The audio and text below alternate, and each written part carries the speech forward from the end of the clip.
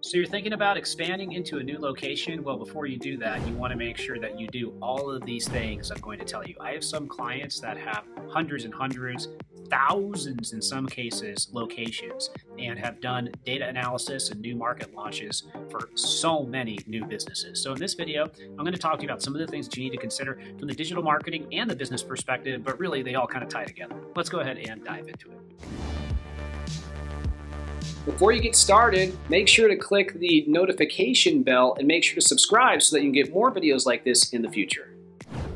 Item number one, what's the income status of your customer? That's really important because now inside of digital marketing audiences where you're targeting people through paid media, you can set income status. So if you know the income status, that's going to dictate not only your targeting, but also a lot more about where you would potentially set up a shop, whether it's a virtual or a physical shop, which I'll get more into.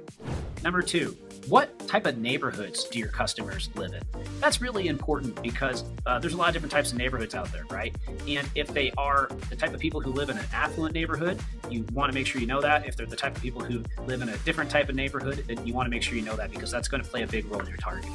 Number three, once you kind of know income status and once you know the type of neighborhoods that they live in, you can start to think about some things like what are their zip codes? So if you're going into a new state or a new city, within that city, there's a lot of zip codes, right? So what specific zip codes would they live in? Think about this for a moment, right? So now you know zip codes, now you know their income status, and now you know the types of neighborhoods. That's really powerful for targeting.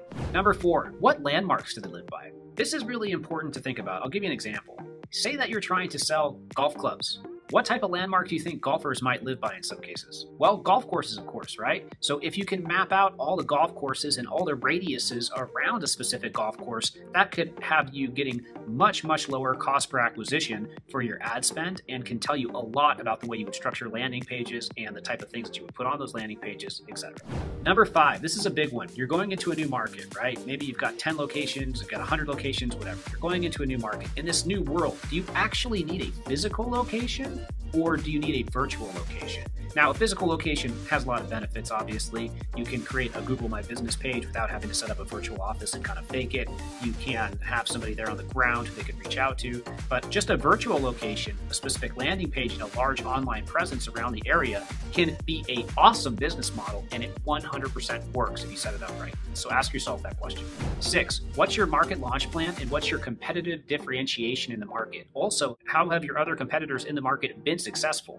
When you come into any market, you want a lot of ad spend around the radius, you want a press release, you want to make sure that you're getting in front of all the people out there. You want to make sure you're setting up your landing page, you're getting all your local listings set up, you're making a big splash when you enter any new market, and you're coming in with a fresh message that your consumers are really going to appreciate. Target ROAS, cost per lead, lifetime value for each digital channel that you're going to be using in your targeting is absolutely critical. If you understand these things, you can build a business model because you're going to know your return on ad spend, you're going to know your cost to acquire a customer, and you're going to also know how much the lifetime value is for the customer. That will allow you to build an entire business model for launching your ad plan in the new market. Number eight, this is an easy one. How much will it cost to start up the program? And then how long will it take to become profitable? So you really want to model out how much it's going to cost for you to start the new location, all in, how much ad spend are you going to spend, and then when, after you've gone through all those costs, you finally break over that delta and you become profitable. And then how long do you have to run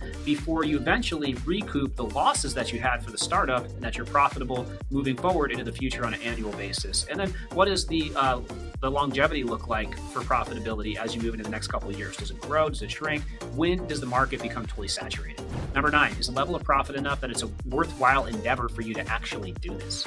Number 10, how much time is it going to actually take you and your team to set all this up? And does it make more sense to do this initiative opposed to trying to work on a current business that you already have in place and really get that one more profitable and get that one to expand in revenue opposed to trying to set up an entirely new one because it's a ton of work? Number 11, so I've had some clients and one in particular that had thousands of locations. They didn't set up a new location every time. What they did is they added a kiosk inside of other businesses. That allowed them to expand much more quickly. So is there a strategic partnership that you could have in place where you are going to other businesses, physical businesses that already exist, and you're bolting on a small part of your operation to them? You're saving money on rent and a whole bunch of other stuff. You're also getting in front of a customer base that they already have because there's already people coming into the store. That's some great synergy. Number 13, how long does it take you to get to a level of profitability where you're making good money in the current market that you just went into so that you can use that to invest in a new market so your operation continues to scale. Number 14, know these points. Target customer, the specific location, the cost to acquire a customer, time to profitability, what your market launch plan is, your annual projections, build a clear digital marketing model, and in many cases, a clear traditional ads model as well. Are you going to be doing billboards in the area? Are you going to be doing radio? Are you going to be doing TV? That stuff's really good, especially for a new market launch plan. It's important not to rush into new markets. It's important to make sure it's the right one. If you go into the wrong one and you spend all this time, it can be catastrophic for your business. You can always start virtually. You can also always only have a virtual operation in many cases nowadays.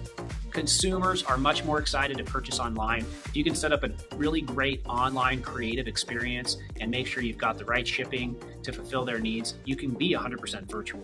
If you do need a physical location, make sure you take the time to do all the things I talked about today. If you want to learn more about local marketing, check out the video that I created on YouTube that goes over all the most important local digital marketing strategies. I think you're really going to like it.